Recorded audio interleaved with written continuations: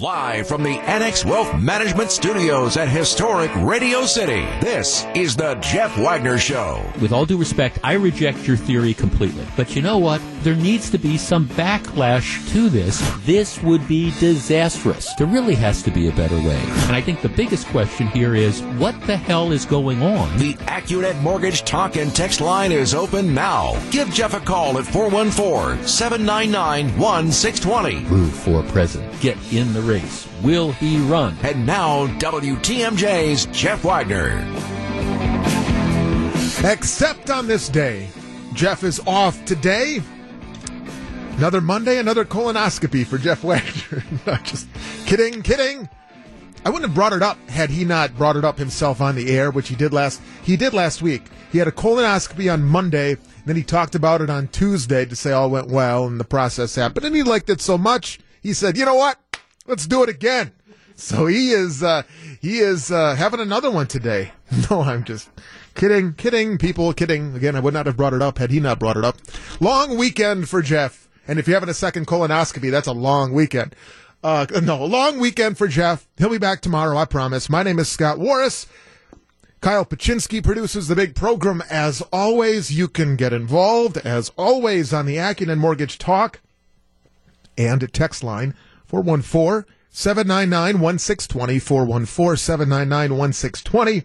You can email in, if you'd like, scott.warras, Warras, at WTMJ.com. You can follow me if you like. Just keep your distance and peel off around dusk, because after nightfall, it can get a little awkward. Coming up on the program, I'm with you till 3 o'clock. There are several really interesting stories that I find out there in the system, in the ether, if you will. And one of them involves, and I was saying this with Stephen Carroll, one of them involves the age at which young people are still seeing their pediatrician. There is something that is happening in light of Obamacare and the fact that young people can now be on their parents' health insurance until age 26. And one of those things happening is that, well, these young people are simply still seeing their pediatrician. What time do you cut that cord and move on to an adult doctor? Weight Watchers is coming under fire for an app that is intended to help people. We'll talk a little politics as well. A couple of interesting stories from The Hill, including why lawmakers are cursing now more than ever, which is something that I noticed. Also, there is, in essence, one person, in my opinion, that is still, I would say, pretty much bipartisan when it comes to their interviewing skills, when it comes to their coverage. He was on TV yesterday. I'm curious if there's anybody else on your list. All kinds of stuff. We'll squeeze in a great Scott before all is over. This weekend, incidentally, I set out on Saturday. I have a Saturday show, so I mentioned this on Saturday afternoon, but I'll mention it now again. On Saturday, I set out to see just how ubiquitous the scooter situation is in downtown Milwaukee, because I don't run into the scooters too much based on my travel and where I live and stuff like that. So I thought, oh, you know what? It's a Saturday, middle of the day, a lot going on downtown. You had Irish Fest and all that stuff. Let me just drive through the heart of downtown and let me see what kind of scooter-related activity I can find. And I'll be honest, I was kind of disappointed. I really was. I was hoping that I would just be Bird scooters and Spin scooters and Lime scooters. Those are the three companies currently out there.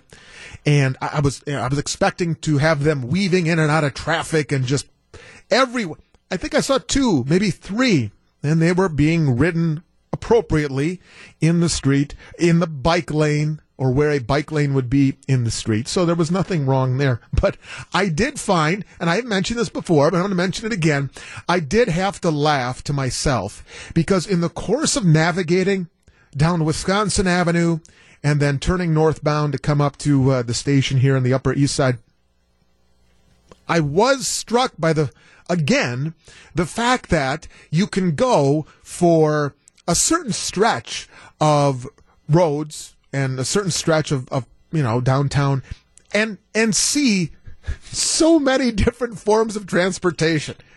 And it as I have said before, and I've coined it, the entire evolution of transportation as we know it in society remains on display here and now in downtown Milwaukee. And I say that because I saw scooters. I saw the hop whiz past me as I was stopped at an intersection. So we have a streetcar. You have the buses. I did not know that they still have the trolley, the wheeled trolley. You know what I'm talking about? And oftentimes they are rented out for wedding parties and things like that. But there at the intersection was one of those old school red trolleys, but it's basically a glorified bus because it has the rubber wheels, the rubber tires. That's still going on. I was stopped on Wisconsin Avenue because we had a boat crossing. So a boat was working its way down the Milwaukee River, and so the bridge was up, and we were stopped. So there's people navigating the river on boat, and then there's a company, which I did not realize was in existence, offering tours of downtown Milwaukee. And the tours of downtown Milwaukee are basically, you jump into a glorified golf cart. It's as if they took two golf carts, smashed them together, so you've got what I call a limousined golf cart.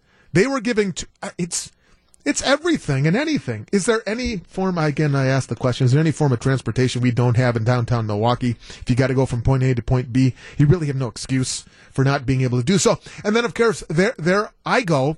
I'm old school. As I say, I'm old school. I like cars.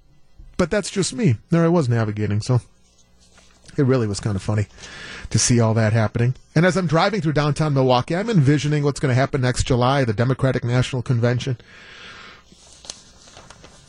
All the Democrats will be motoring around in one way, shape, or form. There goes the California delegation on scooter. Yeah. Zoom, zoom. There goes the Rhode Island delegation. They just need a couple scooters. They don't need that many. 12:15. Here is something that is in the news right now. And we'll throw this open here and see if you have any reaction or if you have any problem with the potential or the decision by the University of Wisconsin, for that matter, for Quintez Cephas. He is, of course, the Wisconsin Badgers football player, the wide receiver, who a couple of weeks ago was found not guilty when facing a second and third degree sexual assault charges. It was a verdict that came down first a couple days into August 2nd.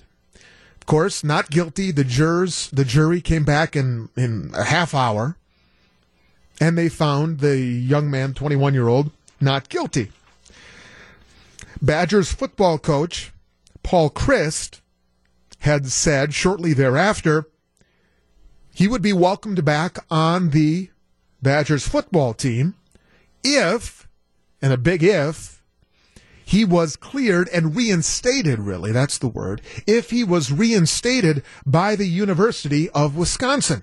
Because even after Cephas was found not guilty, the university was still holding firm as to his suspension, not really suspension, rather his removal from the university altogether. Well, earlier today, Chancellor Rebecca Blank issuing a statement reinstating Quintez Cephas effective immediately. And as we've been following this case, as we've been following the trial, as we've been following this entire process, I ask you at 414-799-1620 on the Accident Mortgage Talk and text line, do you agree with the decision by Chancellor Blank to reinstate Quintez Cephas? And if Cephas decides to do so, is the football program in the right to welcome him back on the roster? That's where we're going to start. Because I think there's something that is maybe a little bit out of the ordinary, maybe, I would even say, for this entire story, for this entire saga. And it is kind of culminated today with this decision by the university. It was a standoff between Cephas, his attorneys, and the university. And clearly, the university was the one that blinked because Cephas was considering legal action against UW for the continued stance, if you will, by the university to have him removed from school, even after the not guilty plea. Well, obviously, if you want to say they blinked, and now he's back in school. Do you have any problem with how this entire process has played out? Do you disagree or do you agree? Either way. Tell me either way. Do you agree with the chancellor's decision to reinstate Quintez Cephas? And should he play football again, considering what he was accused of, considering the trial as it played out, considering the decision by the jury? Now that we have the whole thing, we can look at the entire saga in front of us. Should he be back in school? Should he be back on the football field? It's 12:19. Scott Warras in for Jeff Wagner on WTMJ.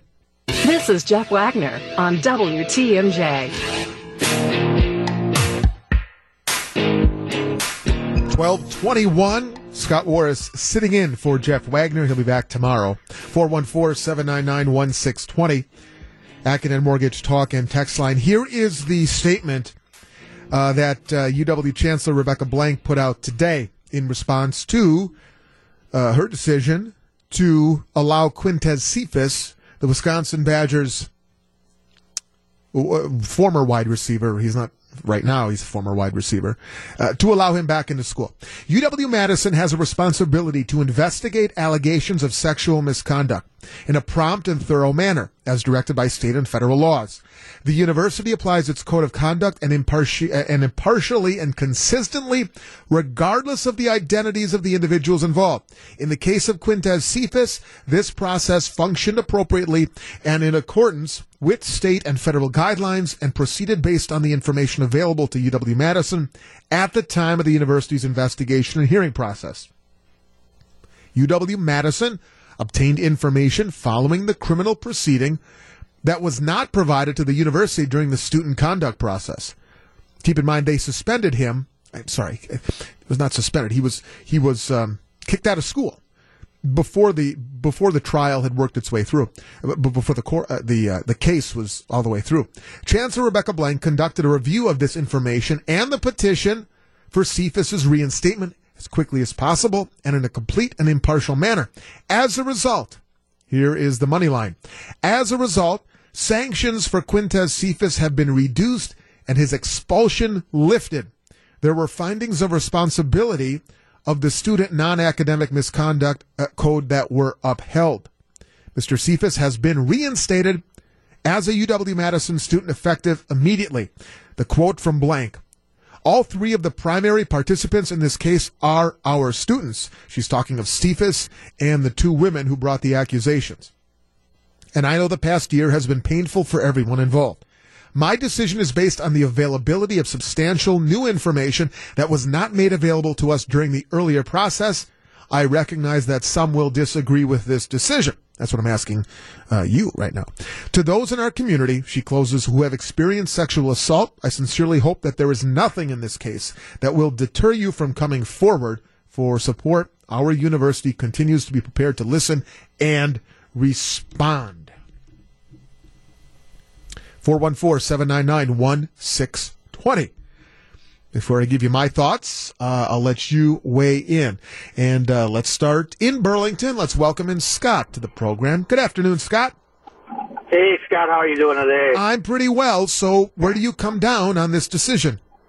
Well, I've been watching this, I think, like many people. And, we have a system in this country that says you're innocent until proven guilty. And that certainly did not happen in this case. I mean, I think a lot of people looked at this and said, something doesn't smell right here. And the whole case was just didn't look right. And, so he gets kicked out of school, gets kicked off the team. He was one of the premier players on the team. I think, there was probably something going on there with some thoughts from, these girls. I don't know what all happened there, and I certainly don't condone any kind of, something going on that shouldn't be going on, like rape or whatever. But the point is that he was found innocent. Yep.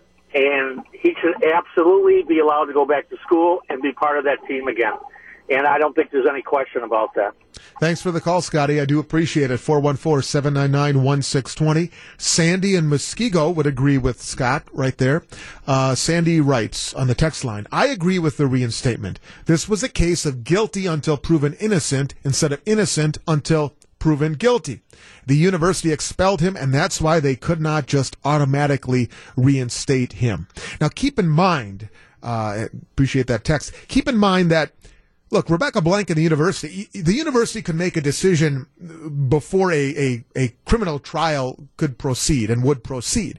They have a certain code of conduct that they ask their students to live up to, and if not, they can suffer the repercussions. They suffer the punishment for it. So I understand the point that a couple of you are making, that Blank should have waited, or the university, I should say, in general, should have waited to expel him until the criminal proceedings culminated, in this case, with a not guilty verdict. But they don't need to, because in terms of what a university can do, expulsion or otherwise, in terms of punishment, it's a much lower bar. There's a lower threshold for punishment than there is when you talk about the judicial system and a criminal proceeding, if you will, legal proceeding. 12:27, a couple of more moments, and then I'll tell you why. I'll tell you why I think Cephas was right to be reinstated, and why Cephas is right to return to the football program if he wants to, because this was a process that, in the end, I think it played out exactly the way it should have. Anyway, I'll explain next on WTMJ. Scott Warras in for Jeff. You're listening to Jeff Wagner on WTMJ. Here's my take on Quintez Cephas, this entire process, reinstatement today. We'll see. Paul Chryst, the football coach, said a couple of weeks ago that he would be welcome back to the football team if he wants to come back to the football team. In my opinion, this entire saga, this entire process, and I'm not commenting on the facts of the case, I'm simply saying that this is exactly how this should work. This is exactly how the entire process should operate from start to finish. And we live in a time where, especially when you talk athletics, and especially, I should say, collegiate athletics, where you are always hearing about athletes or even non-athletes, but students with some sort of standing, where you hear corners being cut and due process overlooked, if not fast-tracked. This is due process. This is how this entire thing should work. Rebecca Blake and the University of Wisconsin had a case. They had a certain set of facts. Before the criminal trial started, they were within their right, within their purview to act on the behavior of a student based on claims. They made a decision to expel him, and subsequently, obviously, then kicked off the football team, but then expel him based on what they knew. Cephas fought the charges in a court of law. It took 30 minutes for a jury of his peers to declare him not guilty, after which the University of Wisconsin considered the new facts that came out in the criminal trial, and they said, you know what? Based on this process, based on what we now know, based on the fact that he is not guilty, you are now welcome back to the university, and we'll see if he ultimately goes back to the football program. I cannot find a problem with how this whole thing played out. I really can't. Quintez Cephas had his day in court. The process worked, whether it's the process by the university, which felt it was doing what they had to do for their students, for the safety, to punish based on what they knew. That process worked. The criminal process worked. It's kind of refreshing. And I think it's smart by Rebecca Blank and the University of Wisconsin to not dig their heels in and say, no, this is what we decided. I don't care what new information we've learned in the criminal case. We're not going to invite him back. This is the process. both in the private world, if you will, of the university, and then the public criminal trial. Cephas wins in the university realm and in the courtroom.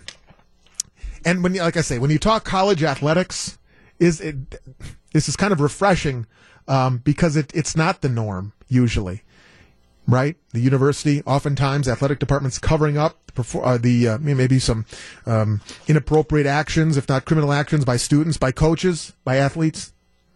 Not in this case. The process that was in place, every which way, worked. Jeff Wagner on WTMJ. Almost a year ago, two Wisconsin fixtures combined to form one powerhouse, Good Karma Brands Milwaukee. To celebrate, we're giving ourselves a little shout-out with GKB Week. But it's not all about us, as we'll have special bonus items for fans in each of our giveaways all week long. Happy GKB Week from all of us at 620 WTMJ. Scott Warras in for Jeff 1238. Okay, this next one is one for which I need a little help.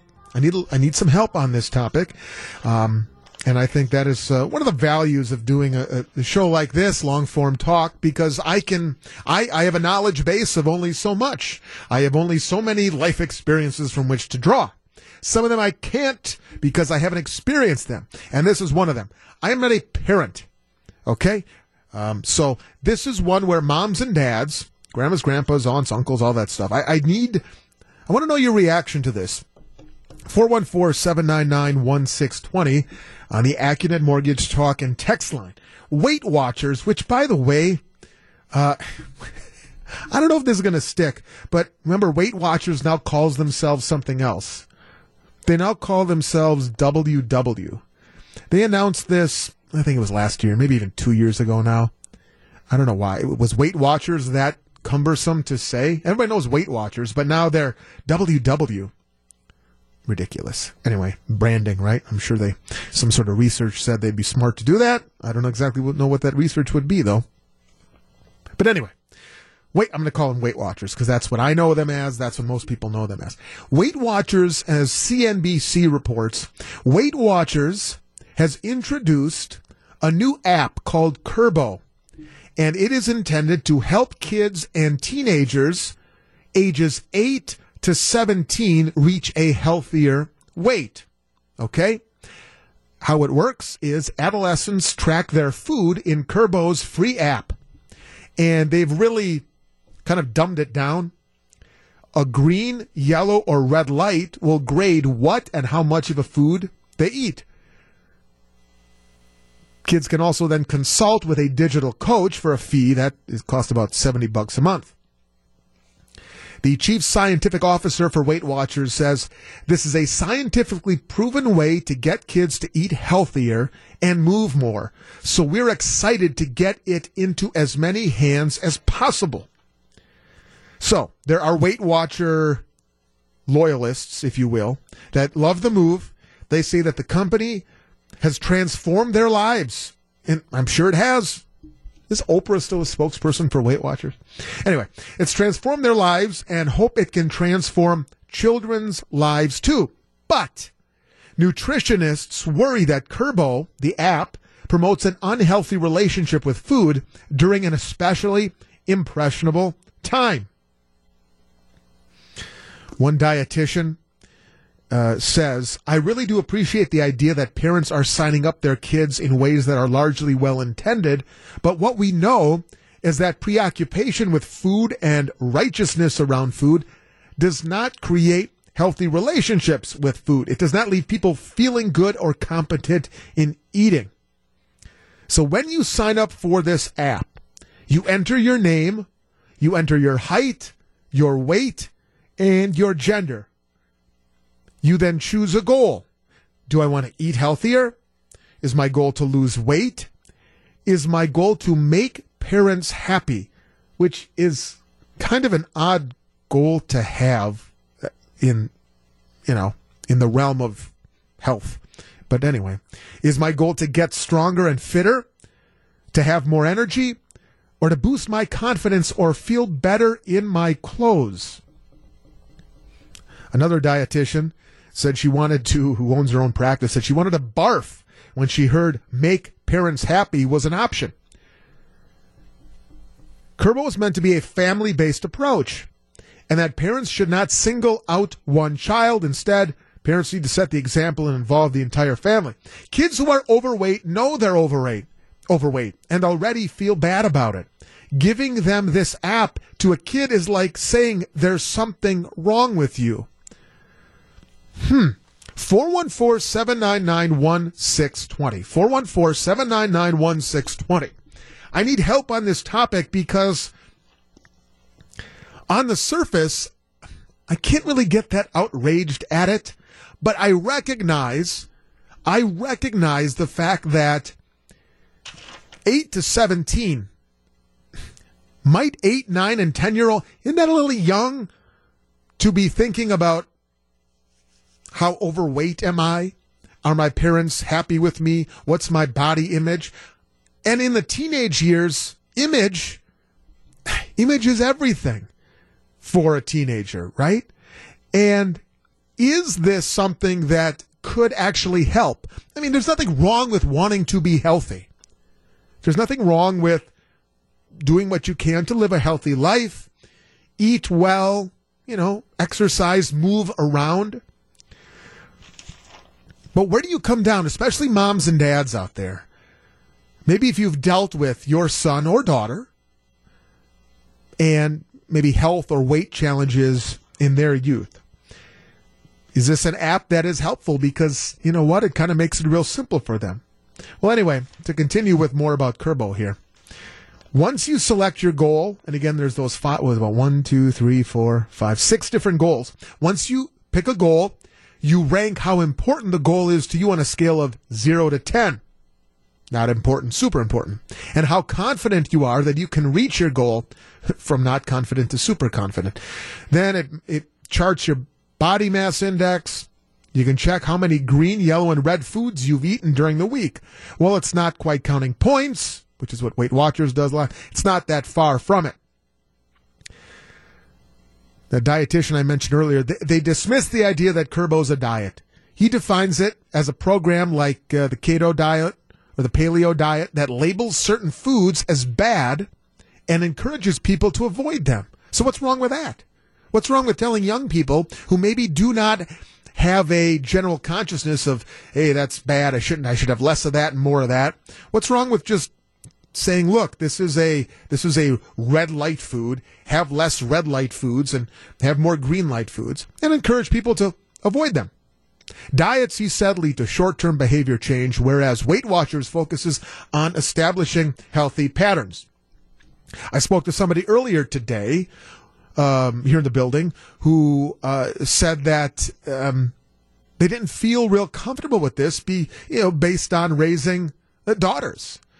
And that made me start to think, well, is this not all it's cracked up to be? Is there something to this? Or again, and I go back, maybe it's the age that just kind of got me a little bit, really, 8, 9, 10. But if you can get a young person, really young person, to just, think about health in a real simple way. Beyond eat your vegetables, Susie. Don't forget to finish your broccoli, Tommy. If you can get young people to think about it maybe a little bit more than just that, a red, yellow, green light type system, is that all that bad? Or because of some of the goals, body image, which I do have a problem with some of these. What's your goal as a 10-year-old? Your goal is to make your parents happy, boost my confidence, feel better in my clothes. Then you start to kind of approach the body image type of factors that are in play. But might this work? Might this work? And might this be more impactful than other ways to try and get at young people to just be a little bit healthier? So there you have it. Again, parents, I implore you to help me out on this one. Like it, hate it, somewhere in between. 414-799-1620. That is the Acumen Mortgage Talk and Text line. Kyle lines up the calls, and we'll go to you next. Scott Warras in for Jeff on WTMJ. Back to take your calls. Here's WTMJ's Jeff Wagner.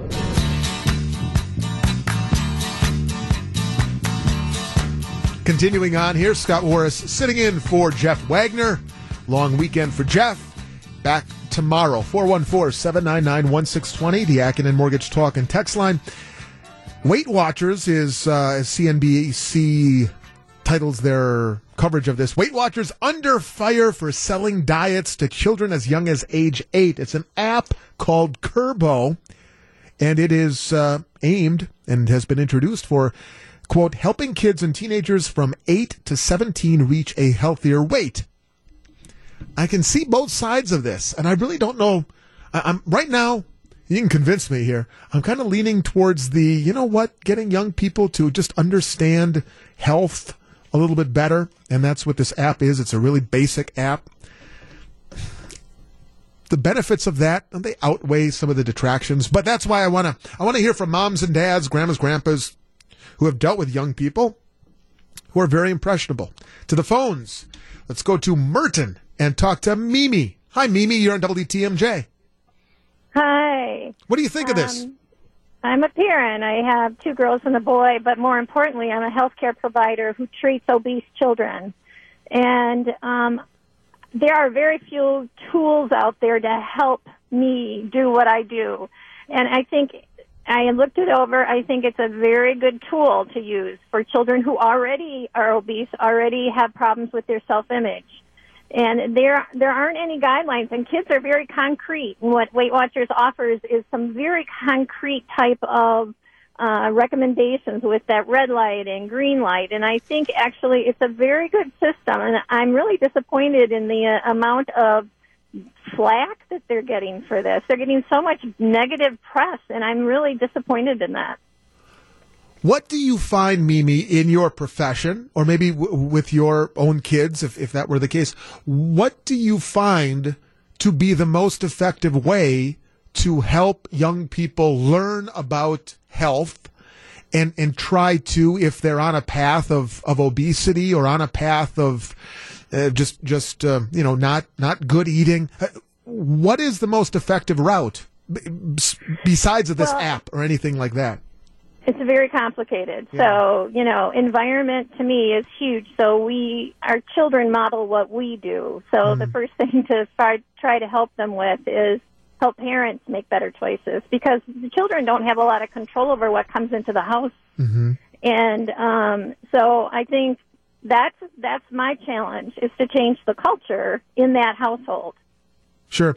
The goals that Kurbo, the app, lays out, where you sign up for Kurbo, Tommy puts in his name, or Susie puts in her name, her height, her weight, her gender, and then you choose a goal. Eat healthier, which I'm okay with. Lose weight, okay. But the goals of make my parents happy, or boost my confidence, or feel better in my clothes, it kind of makes me cringe a little bit, but let's be honest, and tell me if you disagree, Mimi, aren't those the most important immediate goals for young people? I mean, I think of kids in high school. Don't they simply want to, if they are impressionable, if they do think, about what do other people think of me, and that's what they do, aren't they concerned how they look physically? I mean, those may not sound like real wholesome goals, but in reality, that's what young people care about, right? So why not lay it right out there? Yeah. I see them as talking points, right? So if I want to please my parents, that's not necessarily what I want them to be shooting for. But you're right in terms of how they look in their clothes. To me, that means they're making progress. If they can tie the belt a little tighter, that just gives them a visual way of saying, yeah, I'm making progress. I'm losing weight, and this is a good thing. So, I think those things are okay to be in there. Mm-hmm. Thanks for the call, Mimi. I do appreciate it. To Brookfield and Bev, who feels a little bit differently. Good afternoon, Bev. Good afternoon. We have an app that's been developed, and I think it's very well intentioned. But notice that it's designed to treat the same with the same method, kids from 8 to 18, red, yellow, and green is great if you're an 8-year-old. If you're a 15-year-old, you're accustomed to the sophistication of all kinds of computer games, and I don't think it's going to be that effective for kids who are older because it isn't going to hold their interest with feedback mechanisms and game-like strategies. That's my first concern. My second concern is particularly for the younger kids. And I would agree completely with the previous caller. You don't replace your parent with an app. Parents need to educate. Parents need to set a good example. Parents need to provide encouragement. And parents need to provide affirmation when kids are making good choices, not an app. We also have a whole school system that's devoted to teaching kids about good nutrition and good eating. So I think it's kind of superfluous, and I think we're turning to apps to do what parents and schools need to do more effectively.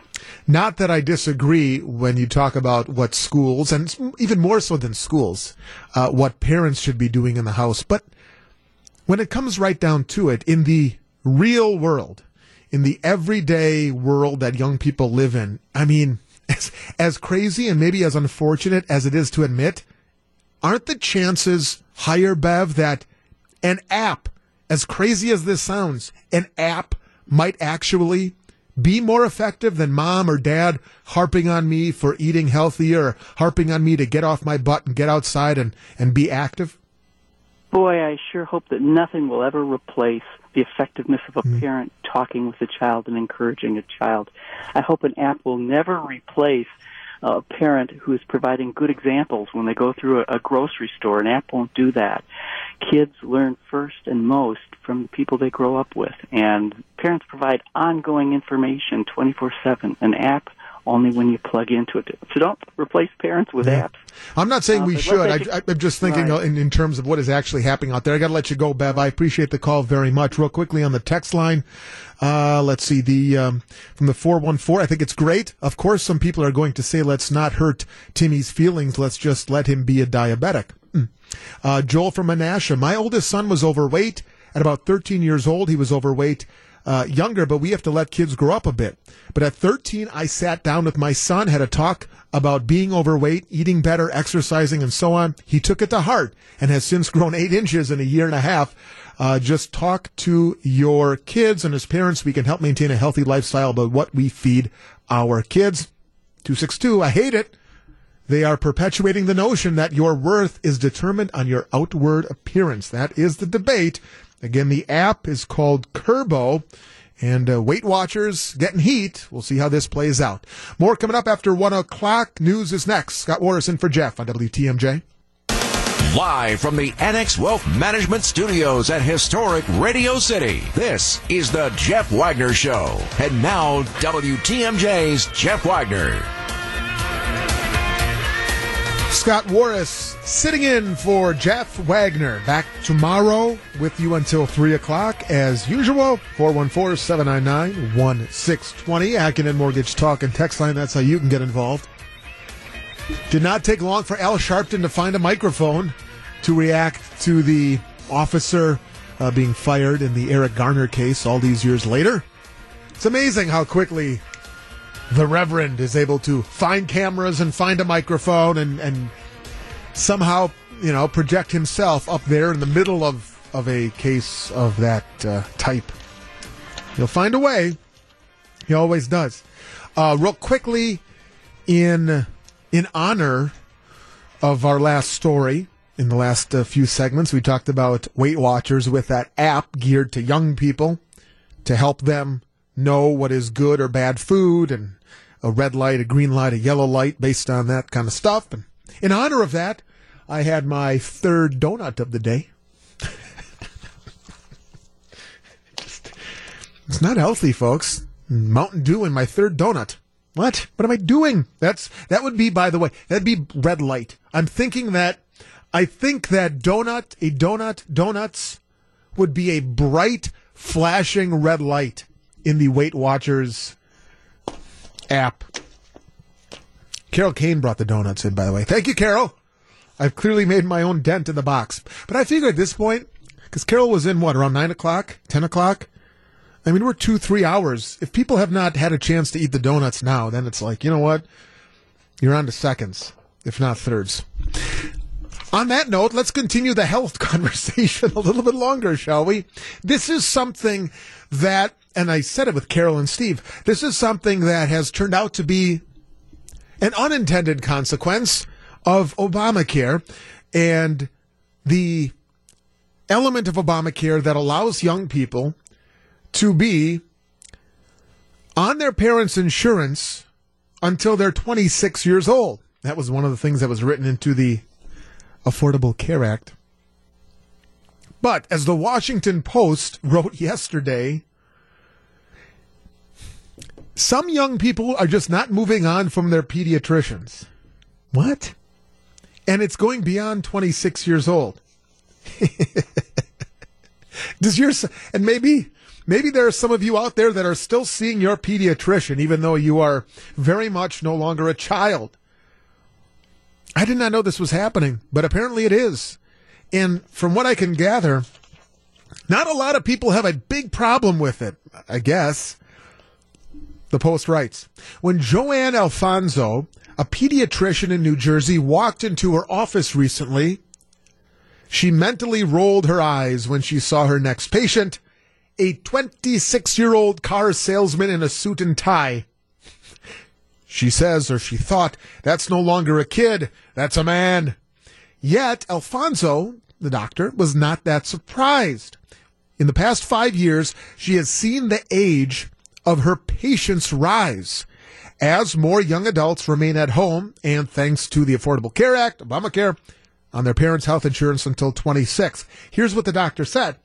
First it was 21, then 23, now 26. Of course, before the Obamacare law went into effect, you could be on your parents' insurance basically through college. So 22 years old, let's say. Well, now it's 26. And a lot of them, talking about the young people, the adults, even though they're young, a lot of them cannot afford to live on their own. So they're still living with mom and dad. A lot of them can't afford their own insurance or even afford the copay. And if insurance is offered at work, there's usually a cost share involved if insurance is provided at all. But these days, that's pretty realistic. The doctor says, we have people who have had children and they still see us. Did you get that? So there are pediatricians out there that are seeing the parents and their children concurrently.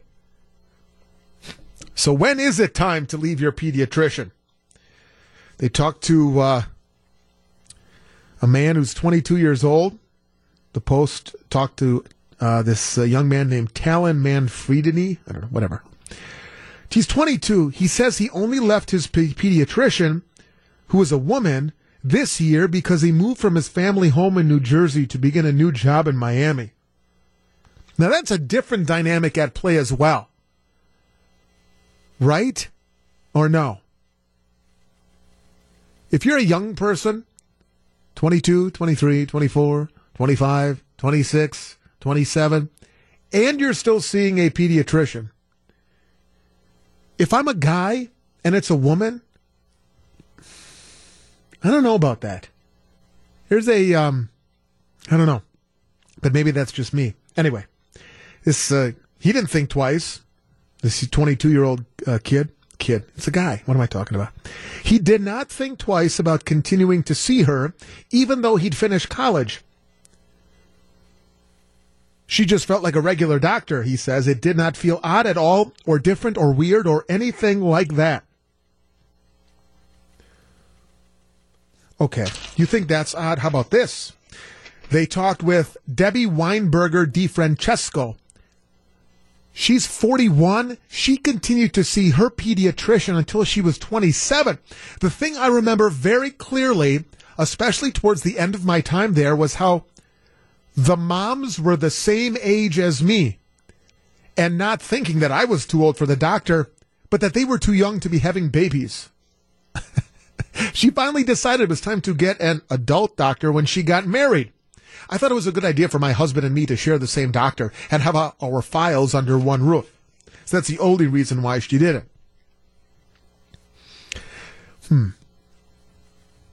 aside from some potentially awkward moments in the waiting room, which admittedly, that was one of the first things that came into my mind. I mean, let's take the extreme. Let's say you're 26 years old and you're going to go to the doctor that you saw when you were 20 years ago. And you have to go to the office and you're in the waiting room. If you're seeing a pediatrician at age 26, what does that waiting room look like? I mean, think about it. It's got little kids, infants, kids 20 years your junior. You have a waiting room that is probably, filled with coloring books, nursery books, toys, those little tables that are, set up for somebody who is a tiny person, a child to sit at. Are you still sitting? You still color in the waiting room? I mean, is this common? Obviously, it's commonplace, but I didn't realize this was happening. I didn't. 414-799-1620 on the Acton Mortgage Talk and Text line. I'd love to talk to somebody if they're a young person and they're still going to see their pediatrician, or if you just went to your pediatrician for a long, long time and eventually you went to see an adult doctor. The American Academy of Pediatrics attempted to address the issue of transition from pediatric care into adult care in 2017 and concluded that the age of transition should be based not on a number, but on the patient's individual needs. The decision should be made solely by the patient and the family when appropriate, and the physician, and must take into account the physical and psychosocial needs of the patient and the abilities of the pediatric provider to meet those needs, they said. In addition, the establishment of arbitrary age limits on pediatric care by healthcare providers should be discouraged. They said healthcare insurers and other payers should not place limits that affect the patient's choice of care provider based solely on age. So age should not be the discretionary variable here, right? The statement was written and published because more pediatricians were seeing older and older patients. There aren't any official legal rules. Sometimes insurance companies will try and make rules. Sometimes the hospitals will try to make rules. But there's nothing to say that they couldn't keep pediatricians can't keep seeing young people or young adults. Young adults. We're licensed as physicians, not necessarily pediatricians. 414-799-1620. I understand there is a benefit to this familiarity, health history. If you as a doctor have been seeing me, let's say, Scott Warras, since I was 5, and then I'm 25, you have that health history, you have that rapport, and I recognize that is very important. The relationship between an individual and their physician is vital. The trust, the knowledge, the ability to have that history beyond just a report. I mean, your file can be transferred from one to another, from one doctor's office to another. But still, there's a rapport there that you, I think, need to value. This baffles me, but it really does. Okay? So, I want to hear, what do you think? Is this outrageous? Is this ridiculous? Or is this, in some ways, smart? Because it clearly appears that pediatricians are not looking to change this at all. I mean, there's no real American Academy of Pediatrics. As I said, they tried to address it, but really didn't go anywhere. And so you have 20-somethings sitting in pediatricians' waiting rooms with toddlers seeing the same doctor. And outside of the awkwardness in the waiting room, which is something that I would, like I say, that might force my hand. Outside of the awkwardness, I mean, it sounds like a lot of people don't have a problem with this. Do you? 414-799-1620. Acton Mortgage Talk and Text line will continue next. Scott in for Jeff on WTMJ. Back for more. Here's WTMJ's Jeff Wagner.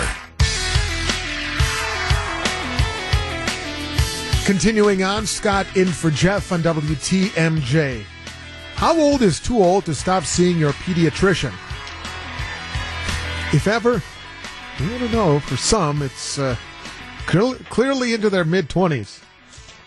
But there are reasons, and it appears that pediatricians across the country, they've issued statements, they've put out different suggestions, but nothing seems to be gaining traction. I don't know, maybe I'm late to this party. I did not realize this was as, would you say, as popular as it is? Menominee Falls and Linda, you're on WTMJ. Hi, I think it's ridiculous. I think it's the pediatrician's responsibility, first of all, to discontinue seeing that patient once adulthood is reached, or at least at the age of 18.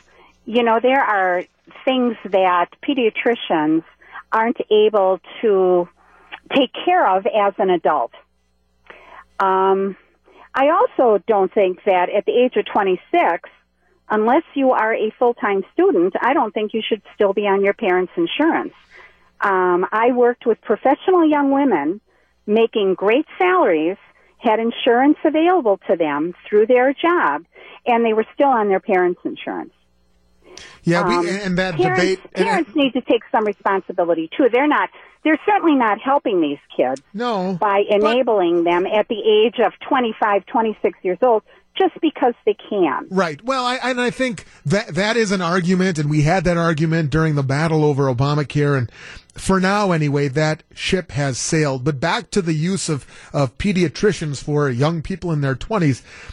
Another reason, and this is kind of the point you make, Linda, is that, as the Washington Post writes, living at home and remaining on parents' insurance policies aren't the only reasons.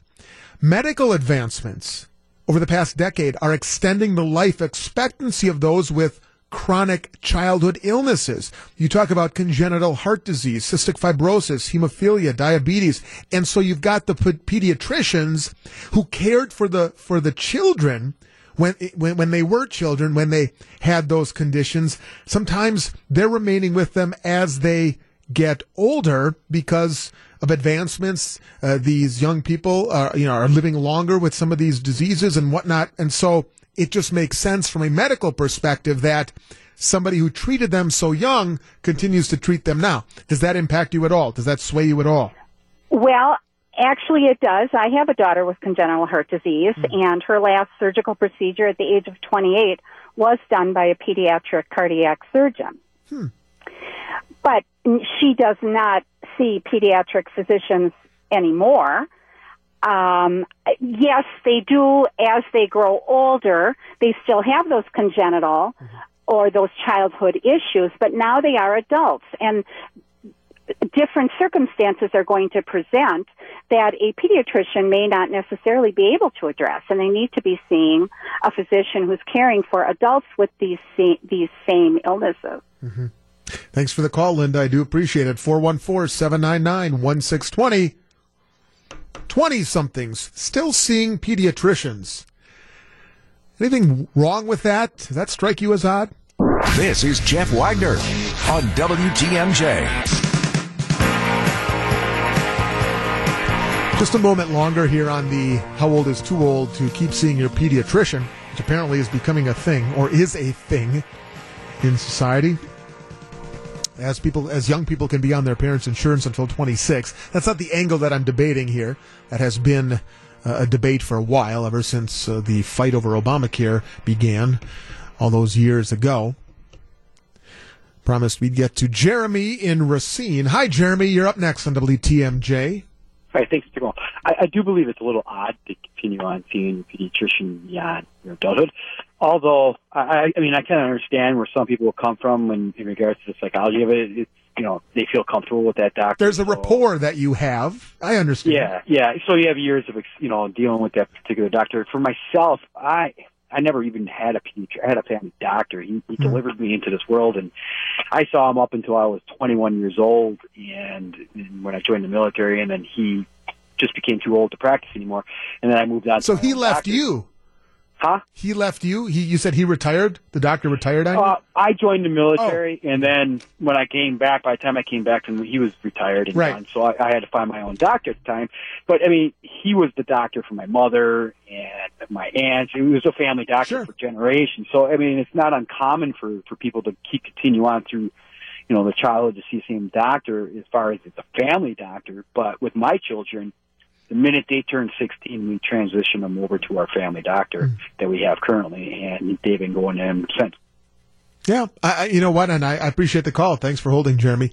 There are people, and Kevin in Belgium is one, he texts in. There are people that are dealing with their sons or daughters having health issues, and, in some ways,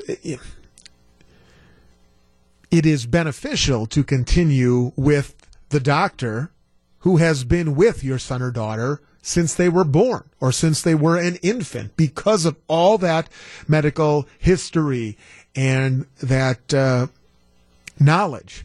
And again, I recognize and I understand that you can transfer a file and, have one doctor get up to speed on your son or daughter's health history by, looking through all the past information and all that stuff. But is that really the same thing? Anyway, Kevin in Belgium texted in.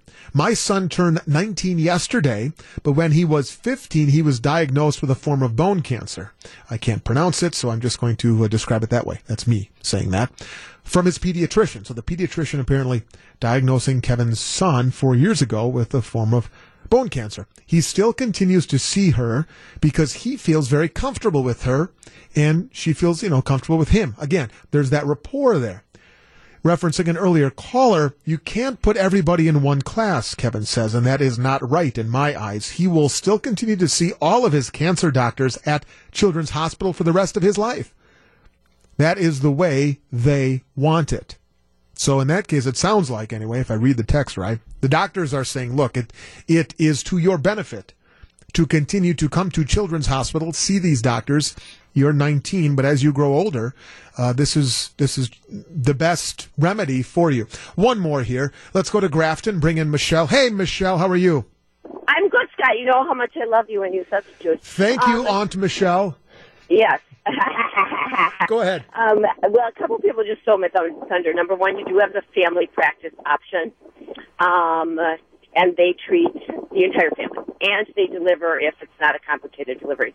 So they serve as OB, pediatrician, blah, blah, blah. Pediatrics is a specialty, and I now work for Children's Hospital of Wisconsin. But, and it's a discussion you need to have with your pediatrician. And we also have this lovely thing called EHR, and if the pediatrician thinks it's time for you to move on, they usually will say, this is a specialist that I would like you to see. And if you trust your pediatrician, then they can give you some suggestions. And, we all have to switch insurance. Every time you switch a job or whatever coverage you have, sometimes you just have to do it. Sometimes the kids have to get a new pediatrician, and you have to get a new internist or family practice doctor or whatever. And, we were all children once, and we all had to make the transition. Yeah. Now, children, you're right. They they have such complicated cases, like Prater, that the doctors like to make all decisions. Children's is wonderful. They make every decision. They have conferences and family and all the specialists and everything. So that's an exception. No, there are exceptions to the rule, Michelle. You're absolutely right. Absolutely. Thanks for the call. There are exceptions to the rule, but like Michelle says, I think in some instances, if you are a healthy young adult, you need to cut the cord. We talk about cutting the cord when it comes to living with parents or having mom and dad still do a lot for you when it's time for you to start to leave the nest, as people have said on the text line as well. You need to cut the cord when it comes to still with your pediatrician. And I get all that. But look, if the pediatrician, great point by Michelle, to echo that, if that relationship is so important and it's been so great for, in essence, your lifetime, then talk to them and say, look, I'd like to move on to an adult physician, a family doctor, family practitioner. Can you recommend somebody good?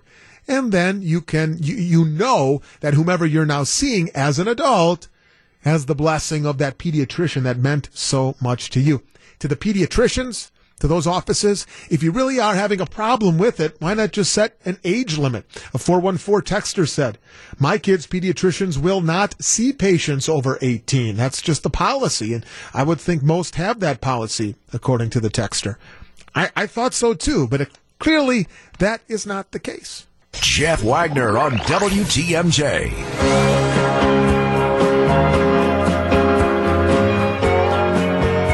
Jeff enjoying a long weekend. Scott Warras sitting in for him. He'll be back tomorrow. Do not worry, he will be back tomorrow. A little politics. We just dip our toes in the political waters for just a second. There's a couple things, including the fact that Joe Biden is coming under fire for saying something along the lines of, quote, there are some pretty good Republicans out there. Oh my gosh. Or not. There's an awful lot of really good Republicans out there. Oh my gosh. A bipartisan comment by a Democrat running for president. The good old days when you could say that and not come under fire for it.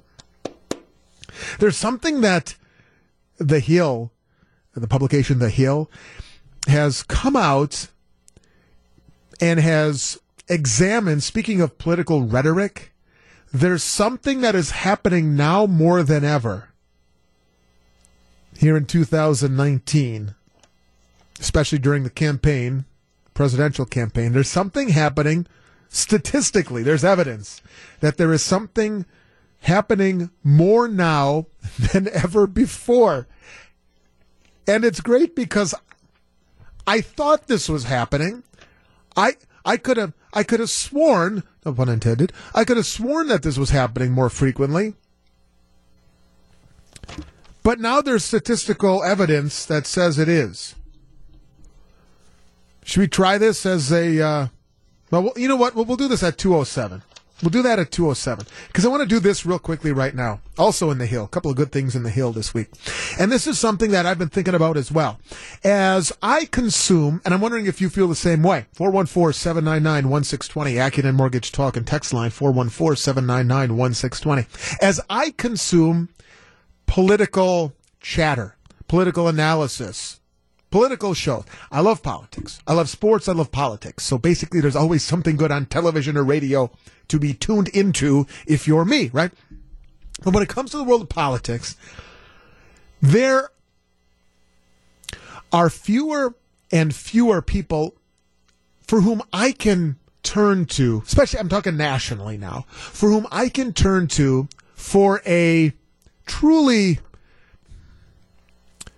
fair yet hard interview. You understand what I'm saying? It is so difficult now, and I imagine many of you feel the same way. It is so difficult to turn on a channel, a cable news network of whatever, CNN, MSNBC, Fox, the big ones, even the little ones, and try to find a voice, a moderator, an interviewer of guests, of pundits, and somebody who's going to be pretty close to right down the middle, and somebody who's going to turn the screws to their interview subject of a particular political iteration, whether you're Republican or Democrat or somewhere in between. I think there's really only one person, and I thought about this yesterday because this person was off.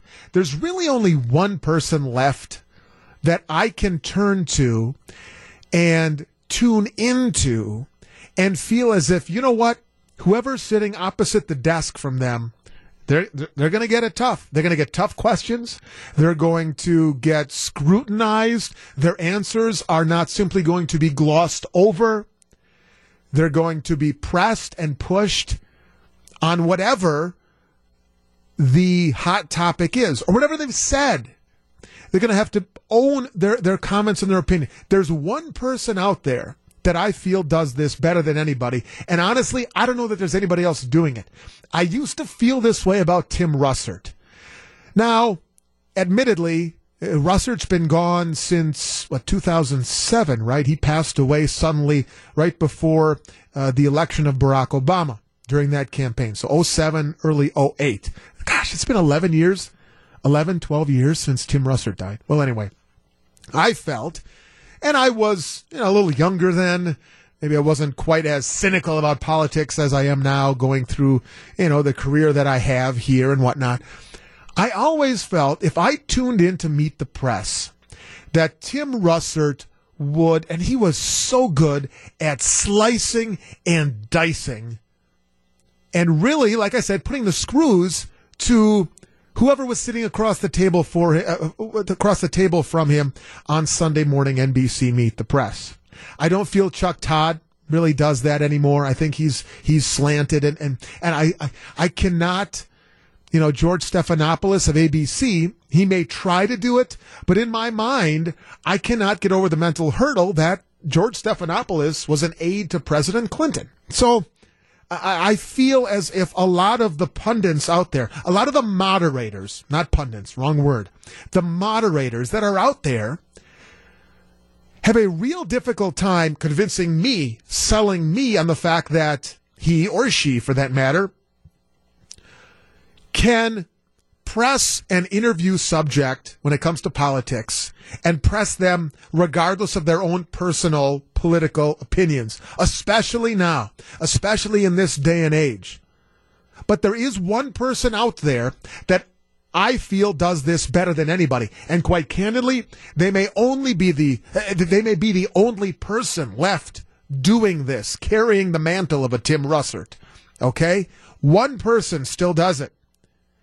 And like I say, it's top of mind for me because I turned them on yesterday. I wanted to watch them, and they were off. They had a vacation day, apparently. Anyway, The Hill, publication The Hill, spotlights this person and calls this person President Trump's equal opportunity inquisitor.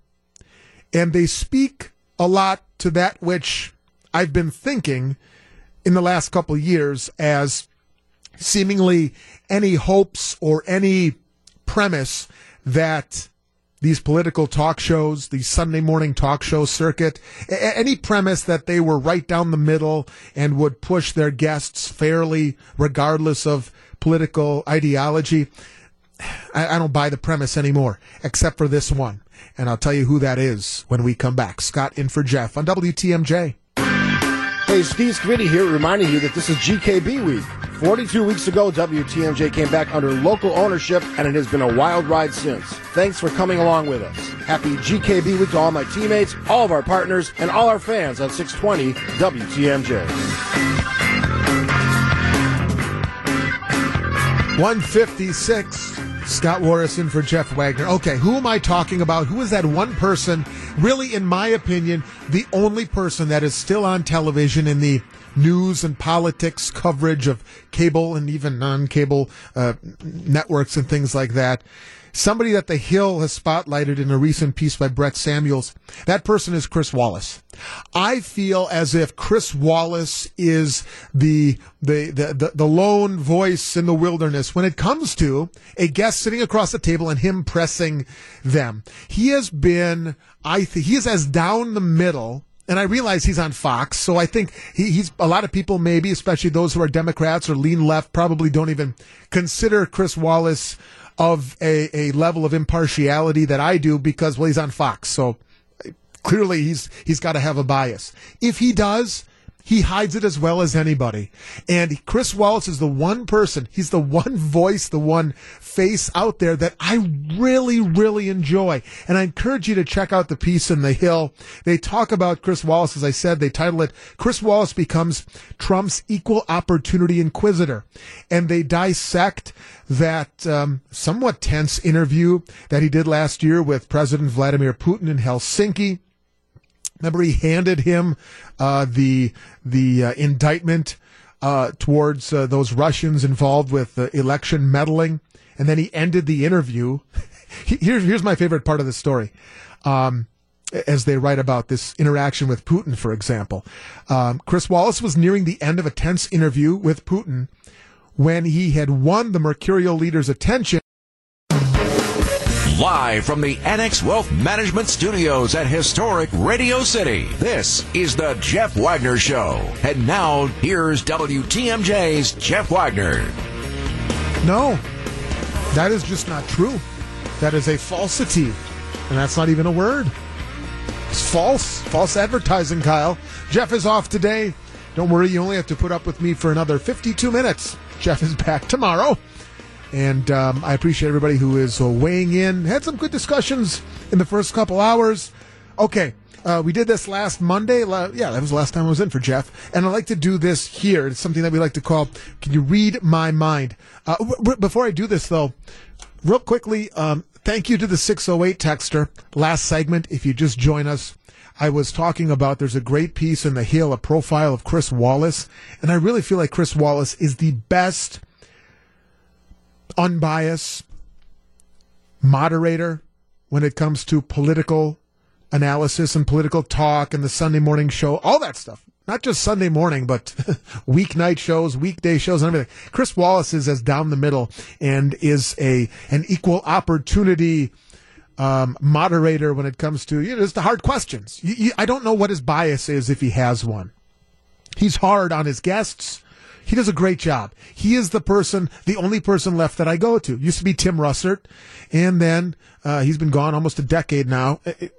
Wallace does it. Wallace does it as well as anybody. The only one. But anyway, the 608 texter says Margaret Brennan of Face the Nation. Watch yesterday's show. You'll see what I mean. She's equal opportunity tough on whomever she is talking to, regardless of political affiliation. I'll be honest, I have not seen enough of Margaret Brennan yet. Margaret Brennan took over for John Dickerson as the host of CBS Face the Nation. Dickerson took over for Bob Schieffer when Schieffer retired a couple of years ago. All right, I'll remember that. I will, maybe next Sunday morning, I'll take a look at Margaret Brennan. Somebody that I'm not familiar with, to be honest with you. And she is now the host of CBS Face the Nation. It's tougher to find those type of people. It really is. You can probably count on one hand and have a finger or two remaining. People for whom you feel that way. I think that's important that we find those individuals and we watch those individuals rather than just those who are really regurgitating what you believe, what I believe. I love watching Republicans being pressed hard and Democrats being pushed on topics. And Wallace does it as good as anybody, maybe Margaret Brennan as well. Okay, I mentioned I want to dip our toes here in the political waters. We have a little bit with that topic, and I've got one more here. There's been an analysis done by a government relations software company, and it has found that over the last 5 years, there's something on the uptick when it comes to lawmakers. There's something more frequently that lawmakers are now doing and using than ever before. But especially when you look at just the last 5 years. You want to take a guess at what it is? 414-799-1620, Accurate Mortgage Talk and Text Line, 414-799-1620. This is something that a lot of people seeking office or in office really didn't do a decade ago, and certainly decades, plural, ago. But now, new research, in fact, says not only is it happening more often, this year, members of Congress are on track to end up doing this more than ever before. You want to take a guess? 414-799-1620 on the Accurate Mortgage Talk and Text Line. I find this interesting because I've also just thought anecdotally, this is really happening a lot more than it used to. I felt as if that was the case. But sometimes the way you feel about something, the way you take in things like, what is processed in the news cycle, they don't always prove to be actually happening more often. This now, empirical data saying this is happening more than ever. 414-799-1620. We'll take a 2-minute break. Do you know what this is? Can you guess what this is? I'll say this is a read my mind thing, but only a little bit, but we can have fun with it. We'll go to you next, and then we'll dive into this on WTMJ. Welcome back to Jeff Wagner on WTMJ. The good old days, the honest man, the restless heart, the promised land, a subtle kiss that no one sees, a broken wrist and a picture piece. So what? I don't mind if you don't mind, 'cause I don't shine if you don't shine. Before you go, can you read my mind? A little bit of a deviation off our Read My Mind feature we do from time to time. There is something that is happening, and I've noticed it anecdotally, and now empirical data is saying lawmakers and political candidates here in 2019 are doing this at a more frequent clip than ever before. In the last 5 years, that's the range of data that this government relations software company has done in doing the study. But I guarantee if it's happened more in the last 5 years, it definitely has happened more now than ever before, even long before 5 years ago. What is it? Some good guesses on the text line. 414 says news conferences. News conferences are happening more frequently than before. No, that's not it. I mean, it may be, but that's not what they studied here. Another one. Doug. Telecommuting. Skype. They're Skyping into meetings or things like that. No, that's not happening more. Especially for the legislators in Madison. Hey! Another story for another day. The 262, using Twitter and other social media. Yeah, that's probably on the uptick, only because social media and Twitter and that stuff is new. But the thing that gets me, and a couple people got it. Ray on the south side, you guessed correctly. Jeff in Ingleside, Illinois, you got it right. You want to guess, Kyle? Did I tell you the story? No idea. Lawmakers, statistics prove now, lawmakers, candidates, political candidates, politicians, they are cursing now more than ever. They're cursing. They're swearing. In analysis is the Hill, another great thing in the Hill this week. In analysis conducted, the findings show that the frequency of lawmakers using words that might make one's grandmother blush has increased steadily since 2014. President Trump and several of the candidates running to oppose him, seeking, like Bernie Sanders, Cory Booker, have used impassioned swear words to make their points recently. Sanders, I gotta be careful here what I read and don't read. Your finger on the dump button over there. Sanders responded to a debate comment about Medicare for All last month by saying that, quote, and this was in the debate, he wrote the damn bill. Trump used the word hell at least half a dozen times at a recent rally. So the data shows that obscene language, not including the S word and the F word, so they take those out because, well, I guess those are, would you say if you had to grade the severity of curse words, those are on the more severe end? Those are the big ones. Those are the big ones. Only 4 letters, but they're the biggies. So they don't include the S word and the F word. But obscene language has been used at an all-time high by politicians. Over 1,200 instances on Twitter so far this year already. And we're only in August compared to about 800 last year, all told. The research shows a stark uptick in the overall use of curse words by legislators on Twitter. It wasn't always this way. One professor at UC San Diego says certain 4-letter words rarely came out of politicians' mouths in the public years ago. I would agree with that. In, like I said, last 5 years, for the most part, with few exceptions, candidates have avoided being recorded swearing. A 2012... Okay, this is good. A 2012 Forbes opinion piece asked readers, when can a politician use profanity, if ever?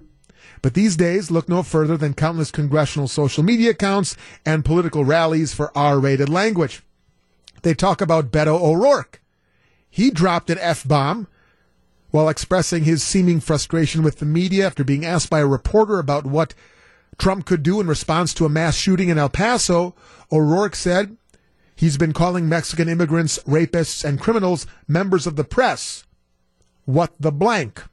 Cory Booker used less than flowery language after the president blamed, in part, video games for the recent gun violence. Listening to the president, such a BS, he didn't say BS, such a BS soup of ineffective words, Booker said in a text.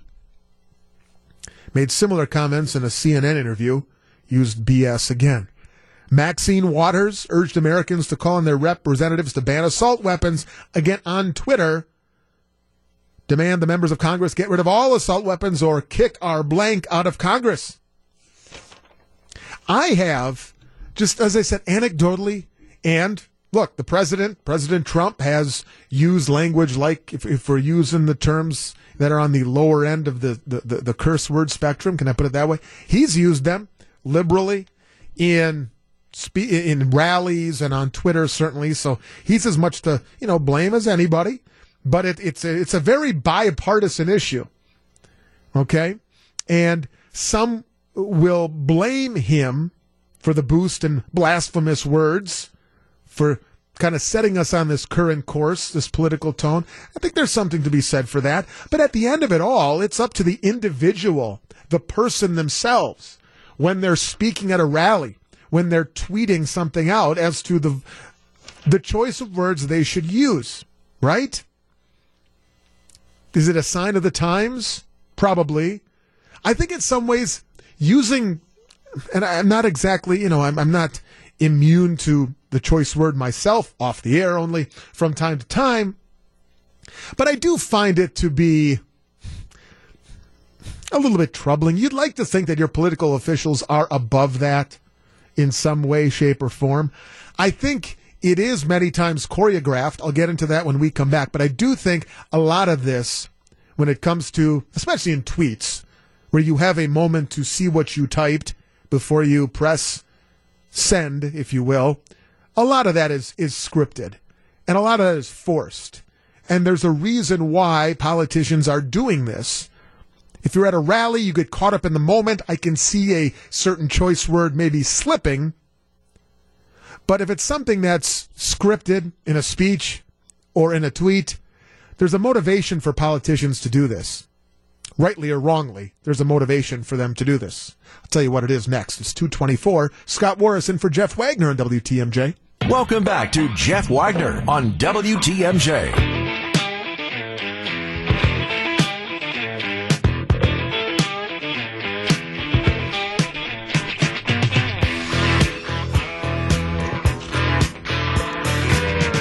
Here's why politicians, in my opinion, why politicians are using curse words and swear words statistically more. Again, in this study, there were over 800 uses of curse words or swear words by politicians in the calendar year of 2018. Speeches, rallies, Twitter. There's over 1,200 already this year. Now I realize it's an election year or a presidential election cycle, so there's more opportunities. But nevertheless, it's happening. I think in a lot of ways, and Debbie texted in saying they're just so mad they cannot contain themselves. But they could for a long time, for decades. I mean, as fired up as politicians would get. I mean, can you imagine like FDR? We have nothing to fear but itself. I can't think of some, and they probably did. They're human beings like the rest of us. But it did not translate. It did not get into their speeches in official capacities as it is now.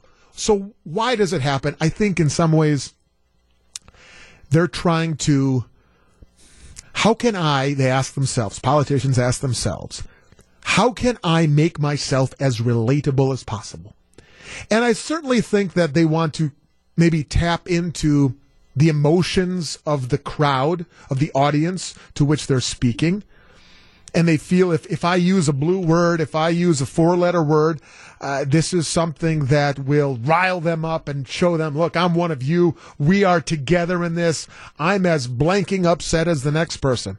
So I find a lot of it to be calculated. And whether it works or not, I guess you'd have to be the judge, depending on who's speaking and what they're saying. But when on the stump, I think a lot of it is, Maxine Waters and her it was in a tweet. Certainly if it's in a tweet, it's calculated. Now I feel, does it work? Maybe. Are they doing it when they're really upset and the emotion of the moment gets the better of them? That's fine. But I'm telling you, not fine, but that's why it's happening. But I'm telling you that hasn't always been the case. I'd like to think, and there was a time not too long ago, where a politician, an elected official, could stand up there, give an impassioned speech, and not feel they got to resort to some curse word or some swear to get their point across. And I know that because it happened for decades and decades and, as far back as you can go. Like I said, FDR swear. I mean, is Woodrow Wilson dropping BS references? Was Abraham Lincoln 80 and we don't have a bleep. I should have gotten a bleep here or something. 80 and bleeping years ago. Would that have helped? Think about that. Would that have helped the Gettysburg Address if Abraham Lincoln dropped a couple of F-bombs in it? Maybe he did, and they just left those out. You're laughing, Kyle. The society and culture in itself has changed in so many, in an array of ways where they didn't speak that way. They used so many words back then that we wouldn't even know the definitions for because they don't speak like we do, and communication has changed. Here you go. I bet you instead of BS, Cory Booker used BS, but he said it's such a BS soup of ineffective words. If he would have said gobbledygook. Okay, here's one. Here's one. Poppycock. Yeah. I'll bet you. So what if he said, here's Cory Booker, listening to the president, such a poppycock soup of ineffective words. Now, how would have people reacted to the term poppycock? Then it's a laughable quote. You're laughing at him. I love that word, by the way. Bring it back. Isn't that popcorn? Poppycock? I think it is. Is that something else, like a brand of popcorn? I think it's a name. Yeah, a brand of something. Yeah. But just think. I'm going to do this during your news. I'm going to tell you, Melissa, while you're doing the news, which is important, I'm going to be thinking back at great moments in presidential rhetoric and presidential oratory, and think if they had dropped, December 7th, 1941. You talk about a moment. If there was going to be a president to drop a curse word or a swear word, would it not have been FDR as he is addressing Congress after Pearl Harbor? I think you need to think of more words that they would use, like poppycock. Certain words that they might put in there. What other? What was gobbledygook? I need to, what we need to find? Maybe there's a dictionary, like Old English to Current English, and we can find some words that maybe were considered curse words back in the day. Could be a trend. This could be a new trend. But not anymore. Yes. If you cryogenically freeze somebody from 150 years ago and bring them before us right now, they're not going to understand some of the words that we use. We're not going to understand some of the words that we'll understand what they're saying, but we're like, we haven't used these words in whatever. Because language has changed throughout the decades and generations. I asked a young lady out on a date, and I said, might you like to court on a fortnight? My gosh. She had no idea what I was talking about. Turns around and walks away. Oh. No clue what I would have turned around and walked away. M'lady. And then I doffed my I was wearing a top hat, too, which I couldn't. Might you like to court on a fortnight? All right. 2:32 people. Oh, malarkey. Nathan, malarkey. I like that one. So hang on, if, let's say, who was one I read here? I think, Beto O'Rourke. I don't know. He's been calling, this is what he said about the president. He's been calling Mexican immigrants rapists and criminals. Members of the press. What the malarkey? Like, what a load of malarkey? What a load of malarkey. What a bunch of poppycock. Again, I think you would have the passion and you would feel what he's trying to say, and then what a load of malarkey, he would lose everybody. Well, I find these words more interesting than the words that they're using. That taps into a certain element of creativity in one's mind. Like, I always feel as if cursing or swearing is it's a default setting to the to just a lack of vocabulary. Yeah, a very low denominator. Like, you can do better than that. And after the news, which is, I promise it's coming. After the news, we should explore, because I feel the same way about comedy. Comedians up there who drop F-bombs left and right in the middle of their act, I just think it's used to cheapen a joke. You know, I think the hardest comedy is to do comedy without that. Yes. And to do a cleanish comedy. Fewer and fewer. Very true. That do it. That's why I appreciate that. Jeff in Fox Point. Here we go. This is Teddy Roosevelt. Speak softly, but carry a big blank. All right.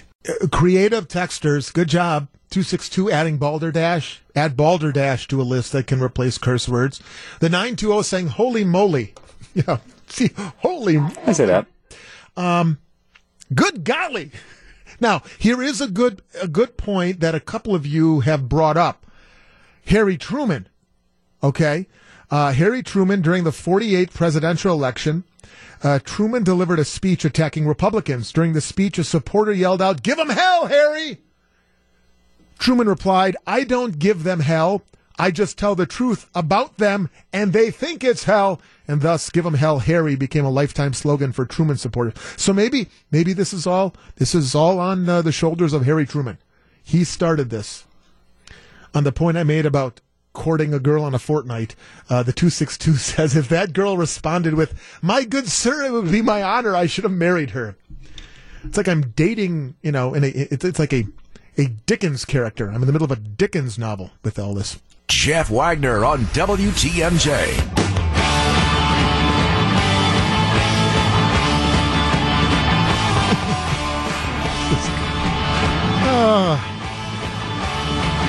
Telling you many times, the texters and the callers are a lot more creative than I am.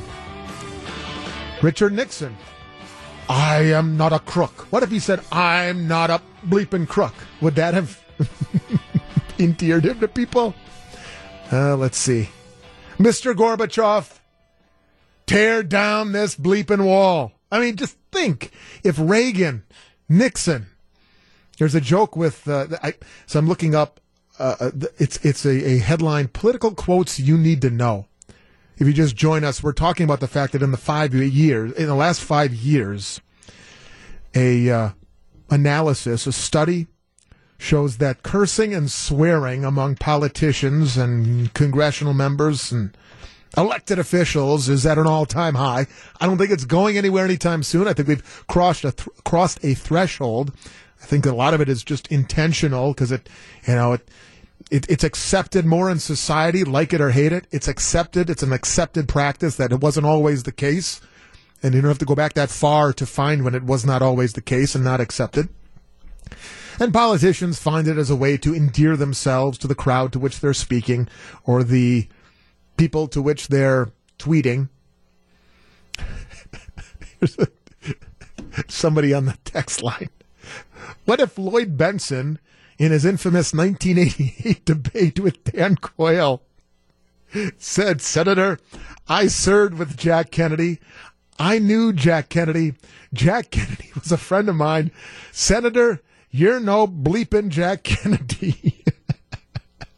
It's good. Oh, that's good. Read my lips. No new bleeping taxes. Would cursing and swearing have carried more? Anyway, good job, everybody. Oh, the point I was making before about comedians. Do you find this to be this? Are you with me on this? I'm not a prude. I hope you don't come away with it. Like, I'm not somebody, I don't cringe. I don't hit the floor every time somebody curses or swears. But when it comes to the world of comedy, let's get away from politics now. Are you like me? Do you find comedians that rely on a lot or even some degree of profanity? I see it as an easy out. It's an easy joke. thinking, oh, if I drop an F-bomb here, it's going to help deliver the laugh that I'm looking for. But it doesn't for me. It really doesn't. Kevin Hart, and I don't know if he's as blue as he used to be. Well, for example, there was a point in time I was where were we? Oh, I was on a bus. I was riding a team bus back from a road trip, and somebody popped in the DVD a Kevin Hart special. I find Kevin Hart funny, more so now than originally. But it was, I don't know if you've seen Kevin Hart and some of his, HBO specials and some of that stuff.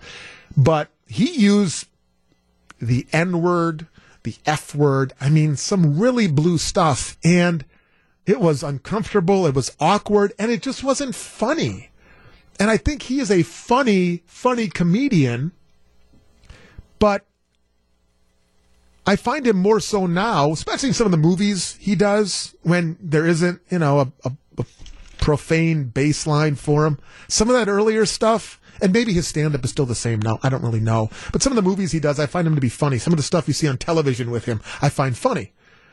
And I think it takes a little bit more as a comedian. I'm not a comedian, but I'd like to think that I interpret comedy as it's a little bit harder to get up there and not curse or swear and still make people laugh. Maybe that's one of the reasons why I like Jerry Seinfeld so much. I love observational humor, so that's a big part of it. But Jerry Seinfeld really doesn't swear or curse. You know what? I did go to a Seinfeld show here in Milwaukee at the Riverside, maybe about 8, 9, 10 years ago. He dropped a couple of 4-letter words, and I was kind of disappointed. I thought, you don't need to do that. So maybe there's a little bit of that, some of that. Now, Mark from Bristol makes the point regarding comedians swearing that you've got to admit it worked for George Carlin with the 7 words you can't say on TV. I think maybe in that instance it worked for Carlin because he really was the first to go that deep into it. And the fact that the joke, that entire routine, was based on profanity. The 847, Eddie Murphy, Raw, turned it off. Too much swearing is too much. Yeah, it's just too easy. It's not that funny. But whether it comes from a politician, comes from a comedian, cursing and swearing is here to stay. Like it or hate it, I'd rather not have it, but sadly, that is one of the societal changes that we are seeing. Hey, it is 2:45. Before I get out of here, we're going to squeeze in a Monday Wagner Show edition of Great Scott! A former president's high school basketball jersey sells for how much? Hey, it's Jeff Wagner. You're listening to Jeff Wagner on WTMJ. Final few moments of a Jeff Wagner-less Monday edition. He'll be back tomorrow. I'm Scott Warras, and that means before we all get out of here and turn things over to John Mercure, I've got to squeeze in a Monday edition of, oh, yes, indeed, Great Scott it is. I do not get this story from the weekend. You may have seen it. A basketball jersey believed, not necessarily 100% sure, but believed to have been worn by former President Barack Obama while he was at Honolulu Prep School, has sold at auction. Did you see this story over the weekend, Kyle? You did not. Okay, pop on your mic here. How much money do you think a basketball jersey believed to have been worn by former President Obama in high school? How much do you think this fetched at auction over the weekend? 10,000. 10,000. Higher. 80,000. $120,000. Heritage Auctions said the jersey sold Saturday night in Dallas to a collector of American and sports artifacts who wished to be unidentified. We don't know who it is. The jersey was offered by Peter Noble. This guy named Peter Noble was 3 years behind Obama at Punahou School. Noble, he lives in Seattle, he's 55. He said the jersey was destined for the trash when he picked it up.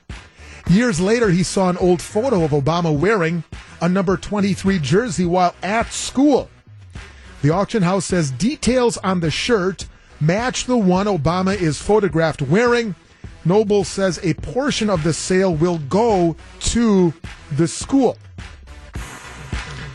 Look, the thing that struck me most about this story is not the fact that an artifact of former President Obama's went up for auction. I mean, you've presidential memorabilia and items up for auction all the time, and this happens to be a high school basketball jersey.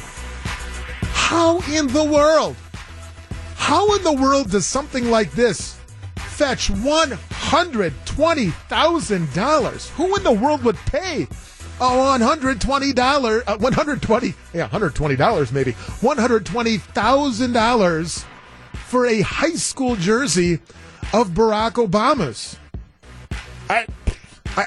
I'm just gobsmacked. Hey, there's another good word, gobsmacked.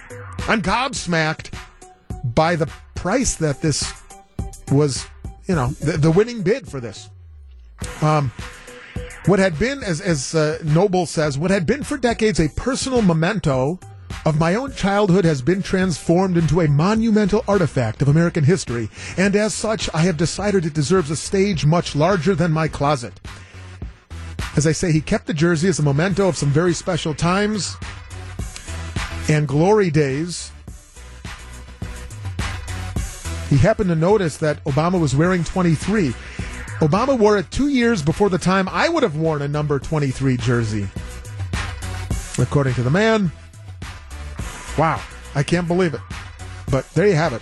President Barack Obama's high school basketball jersey. Hey, if you got the money to spend, I guess congratulations, but $120,000? Too rich for my blood. Would have just shipped it to the Smithsonian and leave it at that. And that is a Monday Wagner Show edition of Great Scott! We'll check in with John and Melissa, see what they have brewing for a Monday edition of Wisconsin's Afternoon News as we continue next. Scott in for Jeff on WTMJ.